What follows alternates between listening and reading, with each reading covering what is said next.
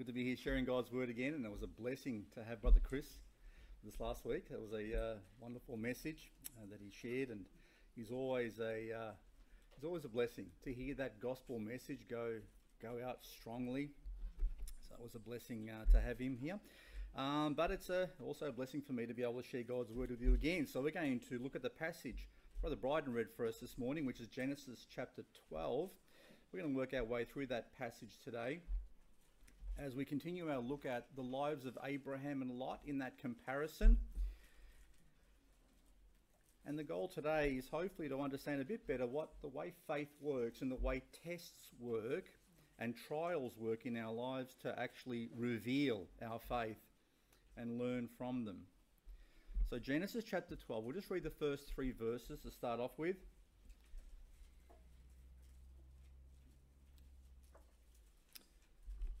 Genesis 12:1. Now the Lord had said unto Abram, Get thee out of thy country and from thy kindred and from thy father's house unto a land that I will show thee. And I will make of thee a great nation, and I will bless thee and make thy name great, and thou shalt be a blessing. And I will bless them that bless thee, and curse him that curseth thee. And in thee shall all the families of the earth be blessed. Let's go to the Lord in prayer and we'll commit this time to him. Father, we thank you once again for this time that we have to stand the word, but Father, to take it within ourselves in a way that would transform our thinking and our hearts. And so we seek to do this not for ourselves, but for your glory. And we ask for your blessing upon us now. In Jesus' name we pray. Amen. You know, one of the devil's most successful ploys that I have seen over the years with people, specifically believers, is to convince them that they have nothing much to offer, that they're not that important, that they have little value with respect to the kingdom of God and how other people around them might grow in the faith.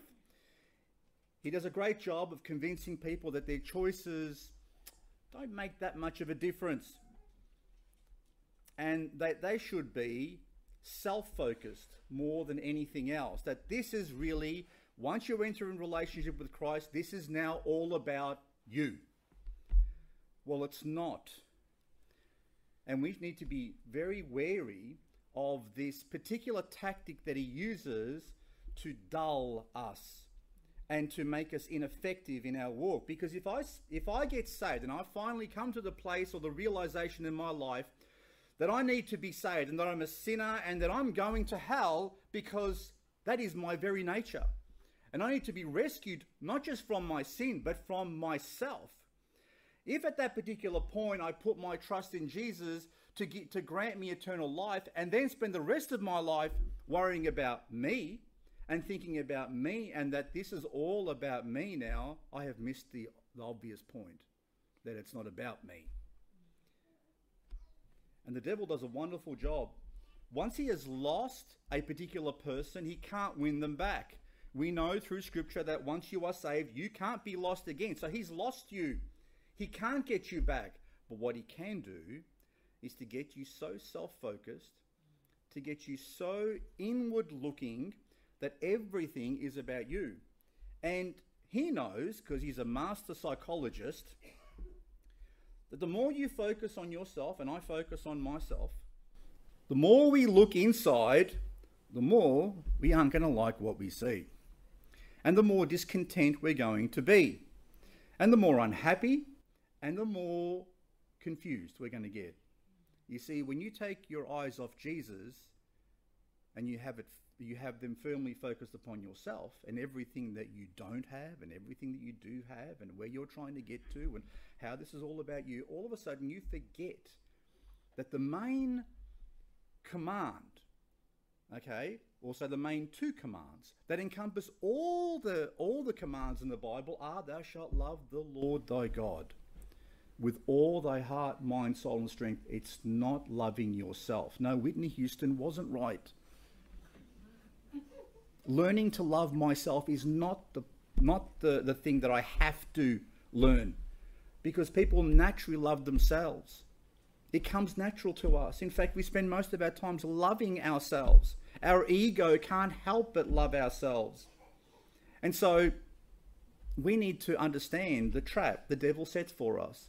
Because the moment you put yourself first in that love relationship, then you forget the first one that you're called to love.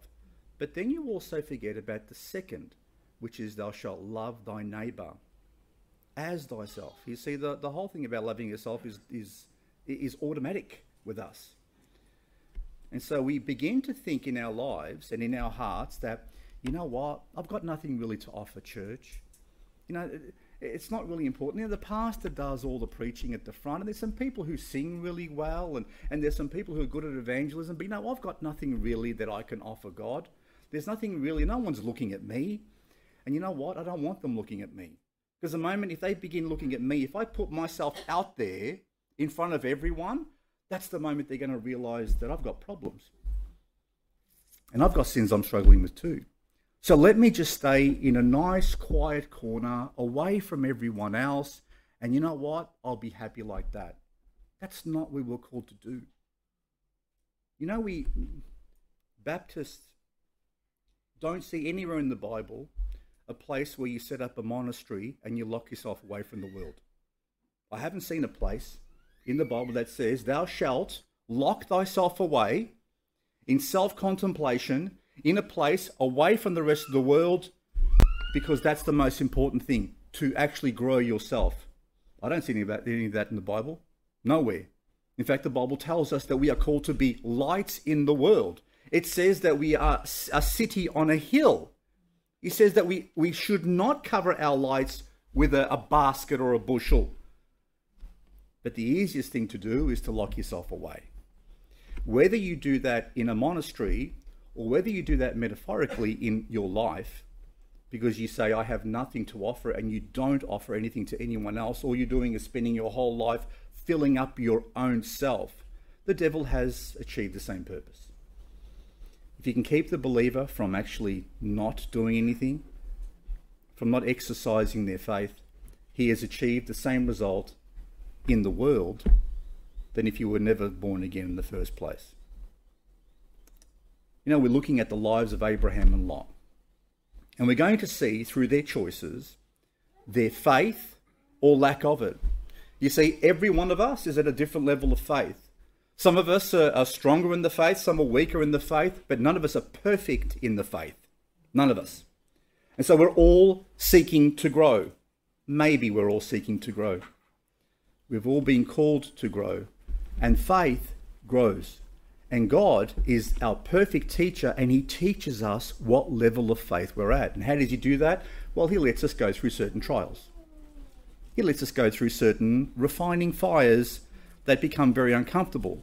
And the way we respond to that fire and that tribulation or that trial or that persecution or that problem in our life reveals to us what level of faith we have, if we would just take the time to think about it. My hope in this particular series is that we will learn what it means to have strong faith, and that our faith indeed would become stronger, because God is actually teaching each and every one of us lessons in our lives. And the question is whether we have our eyes open and our ears open to hear what he is teaching us. Choices have consequences. And whether you choose not to make a choice about something, whether you choose to avoid the choice, is still making a choice. If God is calling you to go and speak or to do something, and you say, I'm not going to do anything, you've made a choice. And that choice will not just affect your faith, it will affect the faith of everything we do, everything we say, every action we partake in or don't partake in will affect not just ourselves, whether our faith grows or whether it doesn't, but it actually affects the people that are watching us.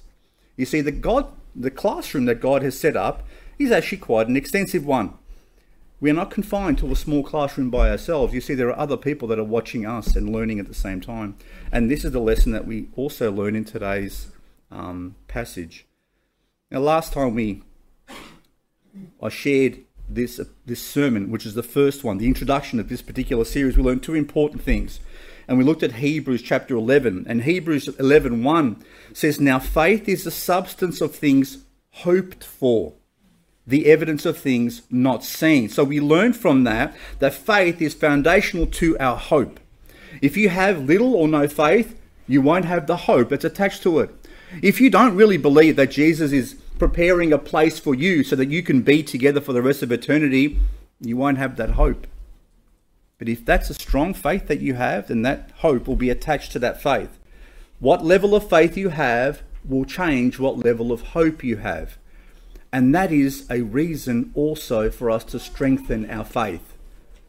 If you strengthen your faith, if you learn from God's classroom, then your hope will be stronger. And as the Apostle Peter says, people around us will see the hope that's within us. And then we are called to give a reason for that hope to them. Also, we are told in Hebrews 11:6, "Without faith it is impossible to please him. For he that cometh to God must believe that he is, and that he is a rewarder of them that diligently seek him." It's impossible to please God if you don't believe in him, first of all, obviously. How can you please someone you don't believe in? But the second part of that particular verse says that he rewards those who diligently seek him. Not diligently seek to do works, but diligently seek him. And the reward that he gives for those who seek him is himself. That is the reward that we receive. And there is no greater reward than you and I can ever obtain than him. When Jesus granted us eternal life, we might think, oh, that's it. That's life as in I get to live forever. You would have lived forever anyway. You just would have lived in a place that was without God. You see, the gift of eternal life is God giving us himself for eternity. You and I get to enjoy him for all of eternity. That's what it means to have eternal life, because eternal life without God, without Jesus, is not life at all. God grants you himself as a reward. And so last time we looked at this introduction, and we looked at the course of events that led Abram to begin to move his family and possessions out of Ur of the Chaldees toward a place that he didn't know anything about. God had revealed himself to Abram. God promised him, he made a promise, and he said, "I'm going to grant you that land for you and all of your descendants, and through you I'm going to bless all the families of the earth." And ultimately, that blessing to all of the families of the earth came when Jesus Christ was born, because Jesus is a descendant of Abraham. And through that, all of the families of the earth have been blessed. So Abraham leaves his hometown, leaves the people that he knows, and he begins to travel to Canaan with his father, who was over 200 years old, mind you, and his nephew, Lot. They grab all their belongings, their wives and whatever else they had, and their servants and flocks, and they begin this thing, and they reach a place called Haran. And something happens at Haran. They stop. They don't make it all the way to Canaan. And what happens there is that Terah eventually dies. His father doesn't make it all the way. And so this is where we are at the moment. So if you turn to Genesis 12:1, they were in Haran by the looks of it for quite a while, because they'd actually gained more while they were there. But now Terah has actually passed away, and God calls Abram again. And he says the same things to him. And in verse 1 he says of Genesis 12, "Now the Lord had said unto Abraham, Get thee out of thy country, and from thy kindred, and from thy father's house, unto a land that I will show thee. And I will make of thee a great nation. And I will bless thee, and make thy name great, and thou shalt be a blessing. And I will bless them that bless thee, and curse him that curseth thee. And in thee shall all the families of the earth be blessed." You know, God made some amazing promises to Abraham when you think about it. It wasn't just one promise. This is like a whole group of promises, all that are linked together. He promises him he's going to be a great nation. In other words, he's going to create a whole new race of people through him. So there may have been the Chaldeans, there may have been the Babylonians, there may have been the Assyrians, there may have already been the Philistines, and there may have been the Canaanites. But God was going to make a whole new group of people. And he says to Abraham, you're going to be the father of a completely new nation. That's a big promise, isn't it? That's huge. And then he says he's going to make his name great or famous. And I think he's done that. I think the Lord's come through with that one, don't you think? Abraham is revered by the majority of people in this world. He's revered by not just Christians, but Jews and even Muslims. God said he would make Abraham a blessing to everyone in the world as well. So that also has been achieved. Despite these very great promises, Abraham knew that he wouldn't get to see them all in his lifetime. In fact, he saw very little of them in his lifetime. He didn't get to see the whole nation started. He didn't get to see the Saviour that was to come into the world that was going to bless all the nations. I suspect he saw him in that place called Abraham's bosom, though, when Jesus went and spoke with him. And Jesus actually says, your father Abraham longed to see this day, and he saw it. So I think he understood what was going on. But we know that even though Abraham, when he went to Canaan, was never settled there, he didn't get to see all the promises fulfilled. He trusted God and he obeyed him. And now he was, just as he had moved out of Ur of the Chaldees, he's moving out of Haran. And this time, without his dad.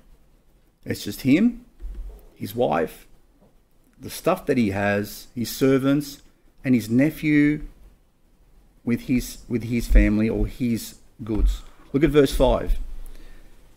And Abram took Sarai, his wife, and Lot, his brother's son, and all their substance that they had gathered, and the souls that they had gotten in Haran. And they went forth to go into the land of Canaan, and into the land of Canaan they came. Did they arrive at their destination? Yeah, they did. They arrived at their destination. And while they were in Haran, during that stopover, they actually increased in their goods and increased in people as well. You know, what's interesting about this, it says that the souls that they had gotten in Haran, there's no indication here that they actually had more kids or anything like that. They may have increased in people that had joined them in terms of servants, okay, who said, we're coming with you, or we're going to work for you. You know, when you go for a job these days, most people want to know what they're going to get paid, right? I mean, who gets a job and doesn't even know what they're going to get paid? They might pay you $10, I don't know. And most people would want to know what the conditions of the job are going to be like. Most people want to know, what the working hours are, and what about job security? Am I going to get to be here for a while, or is this only a temporary thing?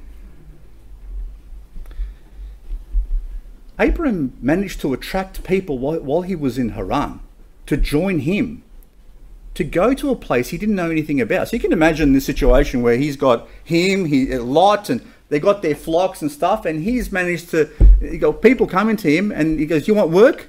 Come and work with me, or come and work for me, and I'll look after you. Oh, what are you doing? You settled in here in Haran? Oh, no, we're heading off towards Canaan. Oh, whereabouts in Canaan? I know that place. Oh, I've got no idea. Okay. What are you going to do when you get there? I don't know. Why are you going there? Oh, God told me to go there because he's going to give me all that land as a possession for me. Oh, really? Would you join someone like that?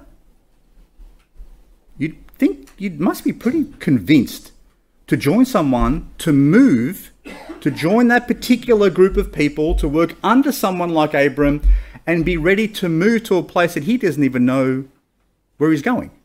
Which means you had to be pretty convinced that the God that he's following actually is legit. That he's not some loony that's going to end up getting you killed. So I think that's, in and of itself, is a quite an argument to say that Abraham was quite open about his faith. And he even convinced people that this is the God worth following, even if you don't know where you're going exactly. Did he reach Canaan? Yes, he did. Look at verse 6. And Abram passed through the land unto the place of Sichem, unto the plain of Moreh, and the Canaanite was then in the land. So Abraham reached a place called Sichem. And if you're wondering if that's the same place called Shechem, you're right. It's the same place. Shechem would later be the place, after many years, after Israel was saved from Egypt and entered into the promised land, that Joshua gathered all the elders of the thing and said, choose to serve God. Put away your idols, and now that we've got the promised land, let's choose to serve God. Shechem, the same place. Actually, it's the same place that Jesus spoke to that woman at the well. That was later called Sychar. Okay? So in John 4:4, you don't have to turn there, I'll just read it quickly for you. And he must needs go through Samaria. Then cometh he to a city of Samaria, which is called Sychar. That's Shechem, that's Sychar, near to the parcel of ground that Jacob gave to his son Joseph. Now Jacob's well was there, and Jesus, therefore, being wearied with his journey, sat thus on the well, and it was about the 6th hour. There cometh a woman of Samaria to draw water. Jesus saith unto her, give me to drink. That's there. So Abraham, a long, long time before, had reached this particular place in the promised land. And even though he had entered that land, it wasn't cleared. It was filled with people already. The Canaanites were already living there. And he comes to a place called Moreh, the plain of Moreh. And here God appears to him again. And he gets to this place, and it says in verse 7, and the Lord appeared unto Abraham and said, I keep on saying Abraham, but it's actually not, it's Abram, okay? And said, unto thy seed will I give this land. And there builded he an altar unto the Lord who appeared unto him. So now he was in the land. You'll notice God's words have changed. He said, I will give, unto thy seed will I give this land that he was already walking around in. And this particular place, he does something interesting. He builds an altar. And in that particular place, he builds an altar as a memorial of him having seen God again. God appears to him. We don't know exactly what he saw. It doesn't describe it here. But he, if you remember, there was another place later on where God appears to him again as 3 men. Okay, there's God who comes to him in the form of a man, and there are 2 angels with him as well. So maybe God appeared to Abraham in the form of a man, and I suspect this is what we call the pre-incarnate Christ. Before he was born in the world, Christ appeared to him. That's what I suspect. Okay, and so he's most likely offering a sacrifice on this altar, but this altar was mostly a memorial of this amazing encounter that he's had with God and a testimony to others about his faith in this particular God. And verse 8 says, and he removed from thence, so he's built this altar, he's worshipped God there, he's remembered what's happened to him at that particular place. And it says, and from thence, from that place, unto a mountain on the east of Bethel, and pitched his tent, having Bethel on the west, and Hai on the east. And there he builded an altar unto the Lord, and called upon the name of the Lord. And Abram journeyed, going on still toward the south. Okay, that's interesting, couple of verses. So Abram then continues to travel south, and pictures at a place between Bethel, and Bethel means the house of God. And Bethel was the place where Jacob, if you remember, when he slept on those rocks, and he sees the angels going up and down on a ladder.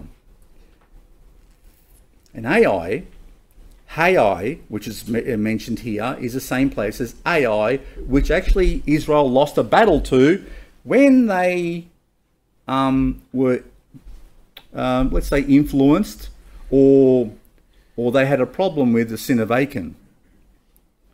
So Abraham builds another altar here. And he worships the Lord. And in this particular place, he calls on the name of the Lord. See the word Lord in your Bible? He's calling on his name now. That's the name of God in that place.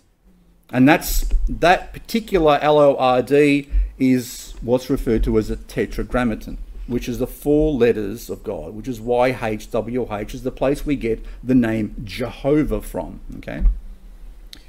So let's continue. Abraham continues to travel south through Canaan, obviously surveying all this place, all this land that God's given him, learning more about it and what's there. And he's actually building altars as he's going along with every encounter he has with the Lord. Do you remember, and I've shared this with you before, what the promised land is a picture of for the believer? Is it a picture of heaven? It's not. The promised land is not a picture of heaven. No, it's not a picture of heaven because there are still enemies in the land. There are still issues in the land. He's still a sojourner in that particular land. So when you look at the things of the Old Testament and you're trying to picture what does it mean for us, and is it a picture of something for us today, the promised land is not a picture of heaven because in almost all those places they had to keep on fighting. Even when Israel moved into the promised land with their probably 2 million people, they had to fight. And did they end up winning all their battles? No, they fought. I would hope that when we get to heaven, we're not going to be fighting.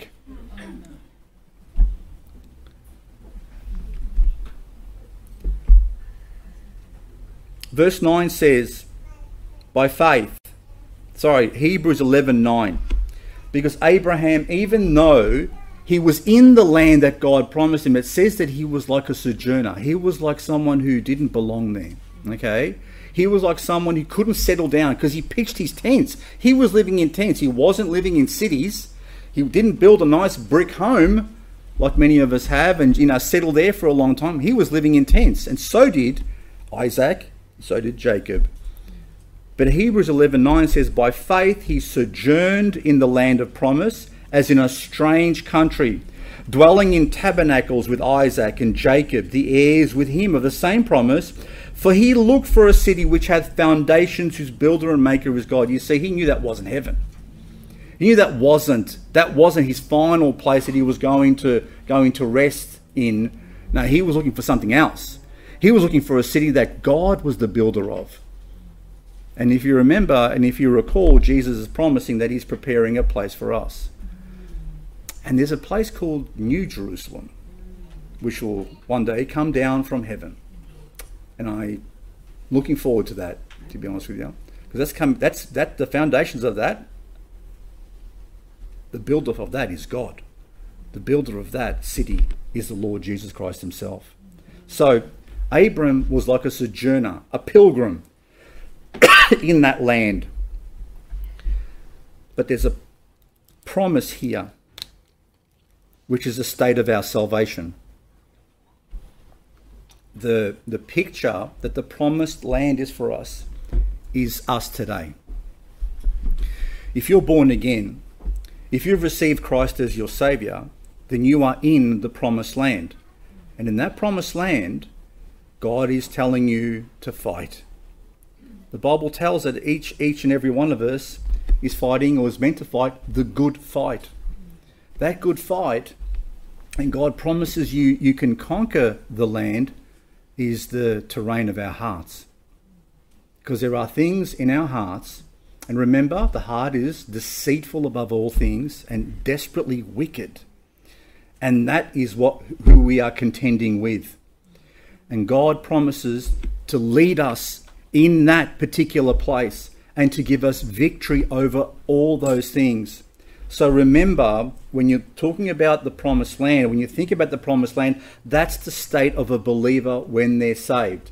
We have this fight going on inside us, but God can grant us the victory over those weaknesses and sins which are pictured by the Canaanites. So remember that. We often fail to move forward and have true joy because oftentimes we aren't fighting the fight and we're not learning the lessons And God's telling us at each point, follow me, be obedient, and I will give you victory. There's an interesting thing that Abraham does. He sets up altars at particular places where he has an encounter with God. And he does that for a specific reason, I believe, not just to worship him at that particular point. But one thing I'm going to guarantee you is that when Abraham does the journey on the way back and he passes by that same altar, what's it going to trigger in him? He's going to remember what he did there. He's going to remember what happened there. So this is like a picture for us. When we go through times in our lives that we feel maybe defeated, and then God comes through and answers a prayer for us, yeah, it's a good idea to actually mark that one down, to write it down, to remember it. It's a bit like the Lord's table, huh? Every time we come to this particular place and we look at the bread, we look at that juice, we're reminded about what Christ has done for us. Now, each one of us has a different road we've traveled. Every one of us is in a different position. We have had different encounters with God along our lives. We have won various things. You've won victories that I haven't won. And I failed things that you haven't failed in. But in each of those things, it's good for us to remind ourselves where we've come, from where we've come, so we can actually encourage ourselves and not forget the things that the Lord has done for us already. We don't go building altars everywhere we go, but all we can do is keep a journal of where God has answered our prayers or important things that we have learned. I know many of us take notes in our Bibles, huh? I think it's a good thing. I think a Bible should be a living document for us. In other words, it's God's eternal word, but we can write what God showed me in this particular place. Because when next time you go to that same passage, God may show you something else. And it shows us how we are progressing and how we're growing. So take notes, keep a journal, keep a diary. Remind yourself of the things that God has done for you. When we do good works, I'll tell you something else. Instead of building an altar, when you do something good for someone else, or when you teach someone some biblical principle, you share something from your life that's encouraged them, and then you see them actually grow, they become a living memorial for you. Does that make sense? So you can surround yourself with people and memorials of how God worked through you to actually bless them. Part of the blessings I have as a pastor when I'm in ministry is I get to help people. I never do it perfectly. There's never enough time. But the things that blesses me, things that bless me, is when I share something with someone, I'm giving them counsel, I'm trying to encourage them, and then they take another step in the right direction. That for me is a huge blessing. That becomes a living memorial for me. That God is at work. That God continues to bless. And amazingly enough, he can use someone like me. And he can do the same for you. We are to remind ourselves constantly of how God works through us. And so here we now see Abraham's first real test. He's coming to the promised land. He's remembering God. He's reminding himself how God's led him to this place and the promises that he's given him. But look at Genesis 12:10. And understand that Egypt is a picture of the world. Okay? When he goes into Egypt, he's in the world, and the question is now how he's going to respond to that. Genesis 12:10 says, "And there was a famine in the land, and Abram went down into Egypt to sojourn there, for the famine was grievous in the land." So the famine in Canaan, so get this, Abram reaches a place where God's promised him, surveys the land, thanks God for it, and then there's a famine. You might say, well, God, why did you let a famine happen when I was just beginning to enjoy it? What's interesting is that the same thing gets repeated again. You see, the reason Jacob and his sons went into Egypt and Joseph was already waiting there was a famine in the land. So the same thing happens again later on. But this passage makes it clear that Abraham wasn't going to Egypt to live there or to abandon the hope that he had in Canaan. He realised, mate, there's no food at the moment. We're going to have to make a detour and move to a place where there is some food. And it says that he went to Egypt to sojourn. To sojourn means he's not there permanently. So he expected it to be only for a limited amount of time. And the question you might ask yourself, well, why would God allow this? Doesn't God have control over the weather? Doesn't God actually, allow and produce the fruit? Doesn't God promise he's going to provide for all of your needs? Well, he does. Of course he can. But this was obviously a test for Abraham to see how he would respond. God will allow us to go through various trials and tests in our lives. Times when things are just not comfortable, when things aren't going well. But in every trial, God has designed a lesson to be learned and for our faith to be strengthened. So for us, whatever difficulty you may be going through, God is allowing you to go through that for your good, for you to grow. The question is going to be whether we are going to look for the lesson in the suffering, okay? Or whether we're going to mope about our condition. And this lesson, I will guarantee you, is not just about you. This lesson will not only teach you something, but is designed to help teach others as well through you. And this is what we learn in this particular lesson as well with Abram. So verse 11, we read the passage that Bryden read for us this morning. It says in verse 11, "And it came to pass when he was come near to enter into Egypt, that he said unto Sarai his wife, Behold, now I know that thou art a fair woman to look upon." So she must have been good looking. "Therefore it shall come to pass, when the Egyptians shall see thee, that they shall say, This is his wife, and they will kill me, but they will save thee alive. So I pray thee," I pray thee means please, "say thou art my sister, that it may be well with me for thy sake, and my soul shall live because of thee." So he's going into Egypt.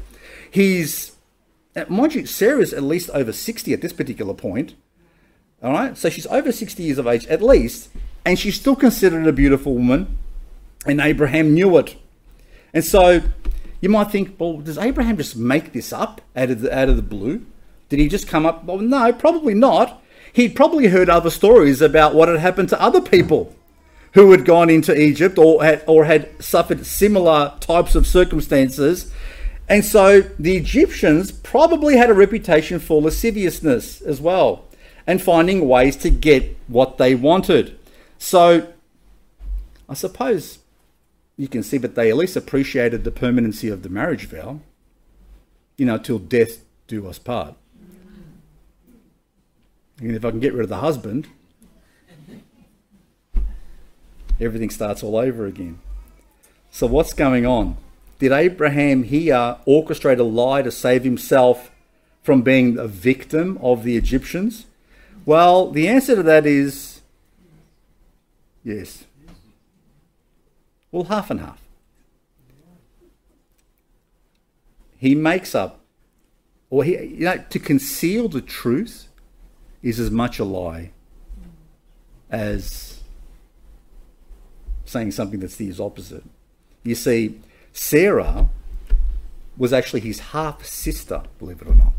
So she was the daughter of his father from a different mother. So technically she is what? His sister, or half-sister, right? So they've been married, right? They are married. But technically, she's his sister. But when you don't say that you're married, it sort of leaves everything open, doesn't it? Okay, so that is the part of the lie that he didn't share. And he actually does pulls the same stunt again with Abimelech. But when he does it with Abimelech, he actually confesses the truth. Actually, turn to Genesis 20, verse 12. Genesis 20, verse 12.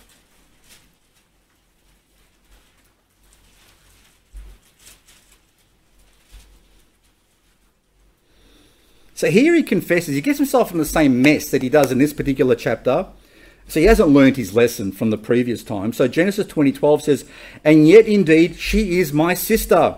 She is the daughter of my father, but not the daughter of my mother. And she became my wife." Okay? So you might say, how can someone marry their half-sister? Would that happen today? Well, probably not. Actually, it's not even legal today. Where do we get that from? From the Bible. Okay? But I want you to keep in mind, how much of the Old Testament was Abraham carrying around with him? How many books did he have? 0. How long after did the commandments come to Moses? Over 400 years later. Right? So, the same question gets raised by, the evolutionists when they talk about, well, who did Cain marry? Who did he marry? He may have married nieces, but brothers and sisters would have had to marry at the beginning. And so at this particular point, in this particular culture, it wasn't forbidden to marry your sister or your, let's say, half a sister. So he wasn't guilty of breaking a command of the law because the law hadn't actually even arrived at that particular point. But there was over 400 years that you would have to wait from Abraham's time to receive the law that forbade the actual marrying. Okay? So, was he guilty of lying? Well, yes. He was guilty of lying because he didn't disclose the truth, which made all the difference. He should have said, "I'm married," because at that particular point, Pharaoh decides to take Sarai into his own house. And he's looking after her in his own house. Okay? So, what was the problem? The problem here, as Abraham entered into Egypt, was he began to use worldly thinking to get the job done. He was trying to, ever heard of the phrase, to outfox the fox? Or to outplay the gambler? Or to manipulate the truth in order to gain an upper hand on those who were trying to maybe manipulate him. See, what's interesting here is that he trusted God for the big promises, right? The ones that God had made him. But when it came to the little things, like this, he said, "God, step aside. I know how to take care of this one. I've seen this played out before. And I know exactly how to deal with these people. I'm going to lie my way through this thing." Do we fall in the same trap? We do. You know what? One of the biggest contradictions that we have in our own lives is that we declare that we are trusting Jesus to save our eternal souls and give us a home in heaven for all of eternity, and then we can't trust him for the simple things in life. In those little things, we have to jump in and sort them out. God, step aside. I know how to work this one out. And we fail this particular lesson over and over again. We jump in with all of our smart thinking, and we think that we know actually better than God. You see, Abraham left his whole country, left his people, and chose to go to a thing. He trusted God for that, but why didn't he trust him here? And it may have been because God had allowed him to revert back to his sensual or his old nature. And I'll tell you why. You know, when you go to a place like Abraham, he's moved out of his country, he's gone into Canaan, and all of a sudden there's a drought, there's a famine. What's the one thing your flesh is going to tell you in that position? Well, I'm hungry. But hang on a sec. If God's led me here, if there's a famine, maybe he doesn't have all the power. Maybe he actually can't control the rain.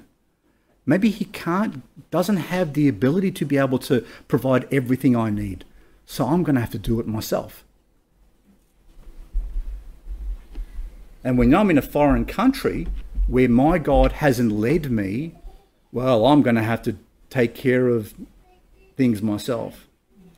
You see, the flesh has very easy ways of justifying itself. And this is a common fail with believers as well. They conclude, or we conclude, that God is limited because when I prayed to him about this particular thing, he didn't give it to me last time, so maybe he hasn't got the power to be able to do that, so I'm going to have to compromise my faith a bit here to get the job done. I'm going to have to use a bit of worldly wisdom to replace simple obedience to God. And Abraham didn't have the word of God, but what excuse have we got? We've got everything spelled out for us with very great detail.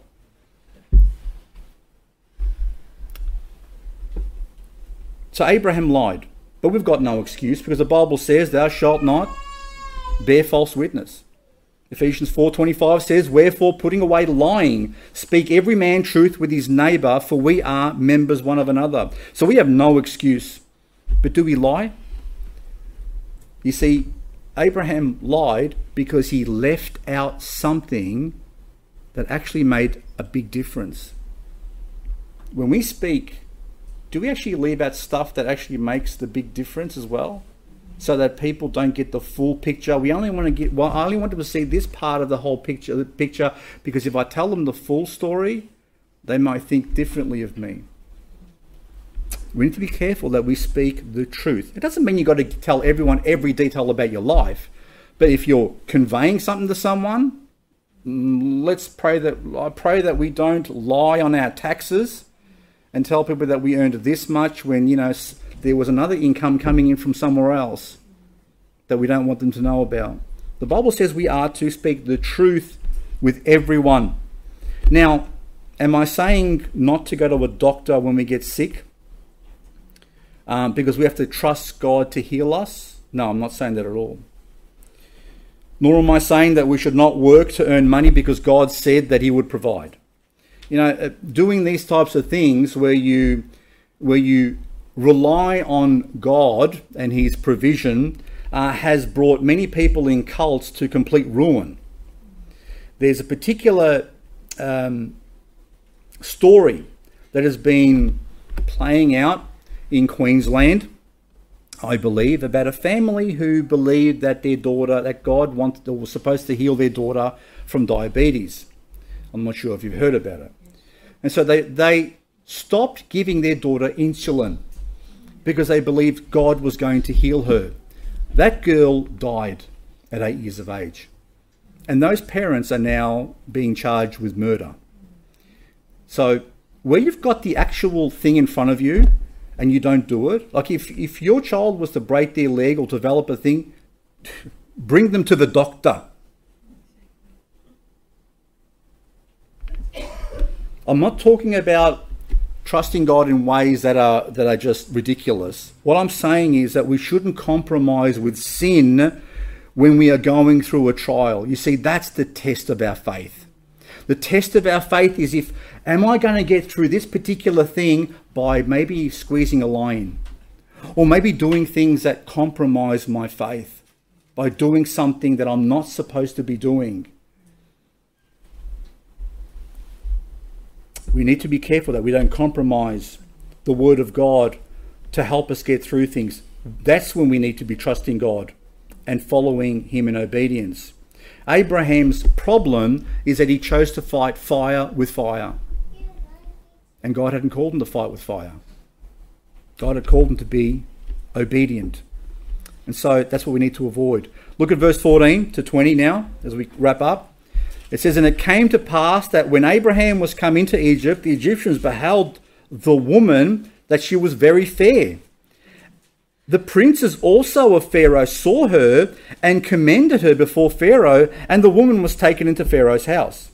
And he entreated Abram well for her sake, and he had sheep and oxen and he-asses and men servants and maid servants and she-asses and camels. And the Lord plagued Pharaoh and his house with great plagues because of Sarai, Abram's wife.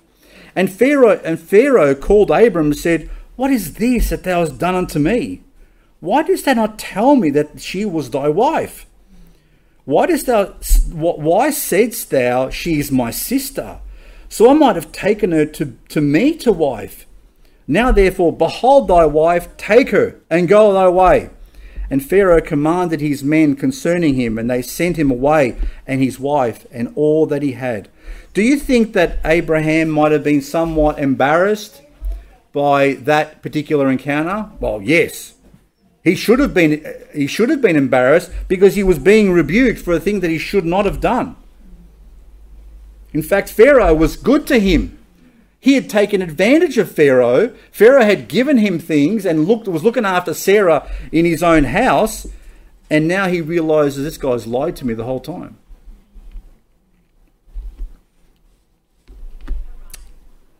And God, on top of that, plagues Pharaoh with plagues. And he's giving Pharaoh a message: you better not mess around here. You better not take this next step or do what you think you want to do. You are stepping on dangerous ground. And so when Pharaoh starts getting all these plagues in his house, he realizes something's gone on. Now, the Bible doesn't tell us here how he discovered it. It doesn't say how he got to the thing that this is something going on. It could have been Sarah, who actually went to him and said, I'm actually married to him. Maybe he approached Sarah and said, would you like to marry me? Don't get me wrong, Pharaoh was a sinner. He was obviously a sinner, and he wasn't a believer.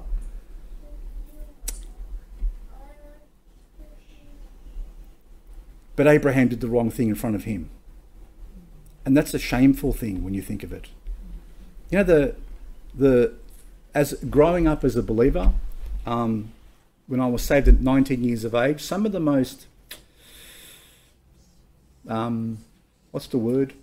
embarrassing times in my life was where someone who wasn't a believer rebuked me about something that I should have done.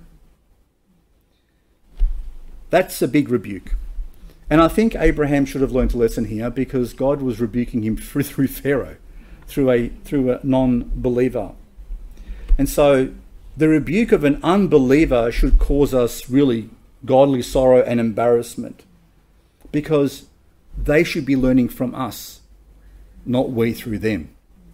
And so in this particular case, Abraham failed this particular lesson, but we need to make sure that as believers we are teaching them. They should be looking at our lives and should be learning about how to behave, about how to speak, about how to love.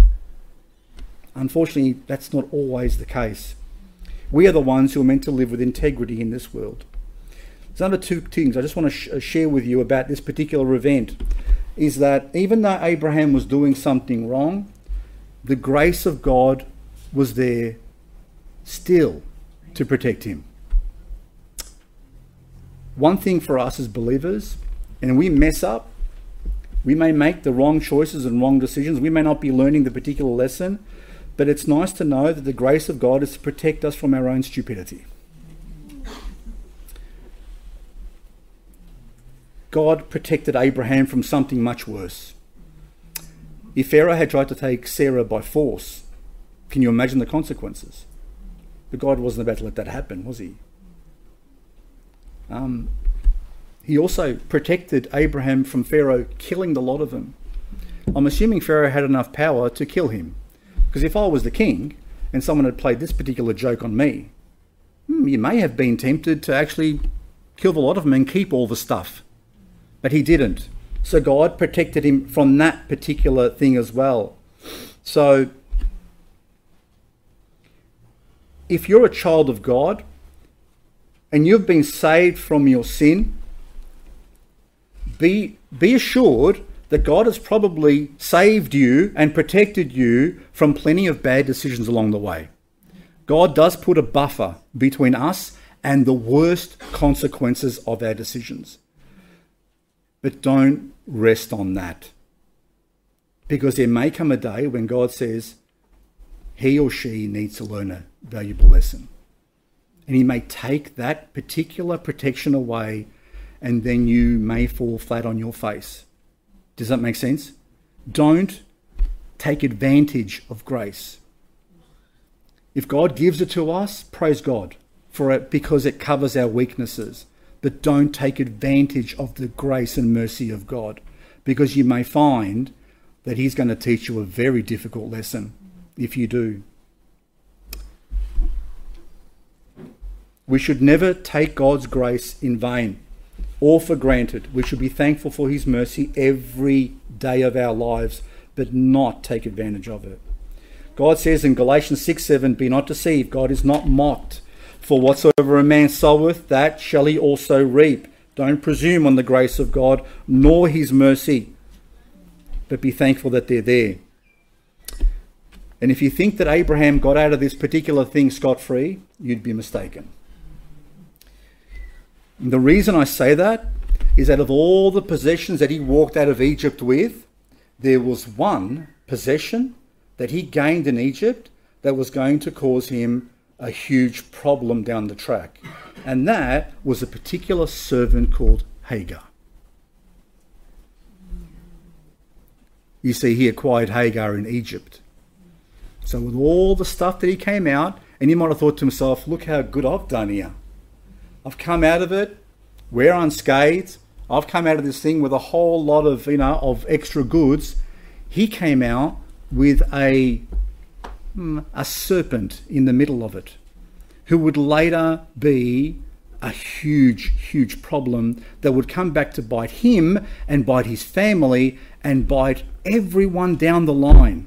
You see, that blessing that God was doing through him, because of that thing that he did in Egypt, and then the consequence of after the decision they made with Hagar, would cause all types of problems for his people down the track. So sin, remember, is much like this. You may think that you've done a sin and you've gotten away with it scot-free. You may think that I'm doing something on a regular basis and it's not a problem for me. I can take control of it. It's not going to do, but it's always carrying something that's going to bite, and you don't know when it's going to bite. So my counsel to you today is avoid at all costs. Don't carry sin with you, because in that sin is something else that's going to affect you down the track. Abraham was going to discover that later on. My final point is this. In this sermon, we see Abraham, we see Sarah, and we see Pharaoh. Who don't we see? Lot. Where's Lot? Lot's with him the whole time. Lot didn't stay back. Lot's with him. And he's watching his uncle, this man of great faith, who he's following into the promised land, who he says, I've seen God. God has revealed himself to me. And he's building altars, and he's watching Abraham, this guy that he's looking up to with great faith. And now this guy, the same guy, is pulling shifties with Pharaoh and trying to take advantage of someone else and not telling the truth. How do you think that would have affected Lot? Lot was a silent witness here. He was watching everything that was going on. He saw how Abraham managed to gain wealth, take advantage of Pharaoh, and he used it all with trickery. He watched Abraham using worldly thinking to achieve his purposes. And we find out later that Lot begins to think the same way. So, remember, every lesson that God has for you is not just for you.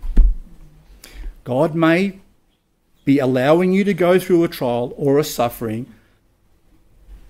That's not just for you, because the way you respond to that is actually teaching the people around you how to live for God. Parents, be careful the way you speak around your children.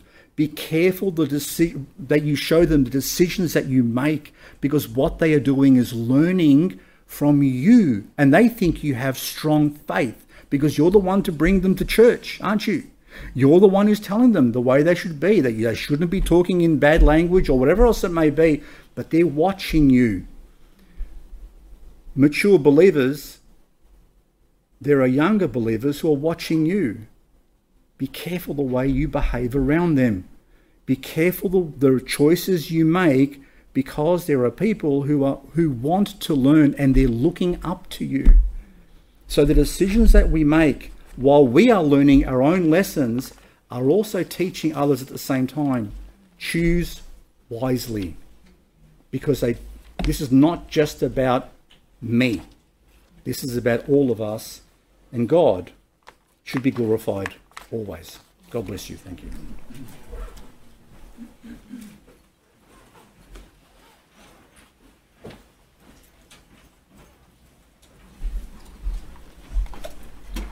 Thank you for that message, Pastor Frank.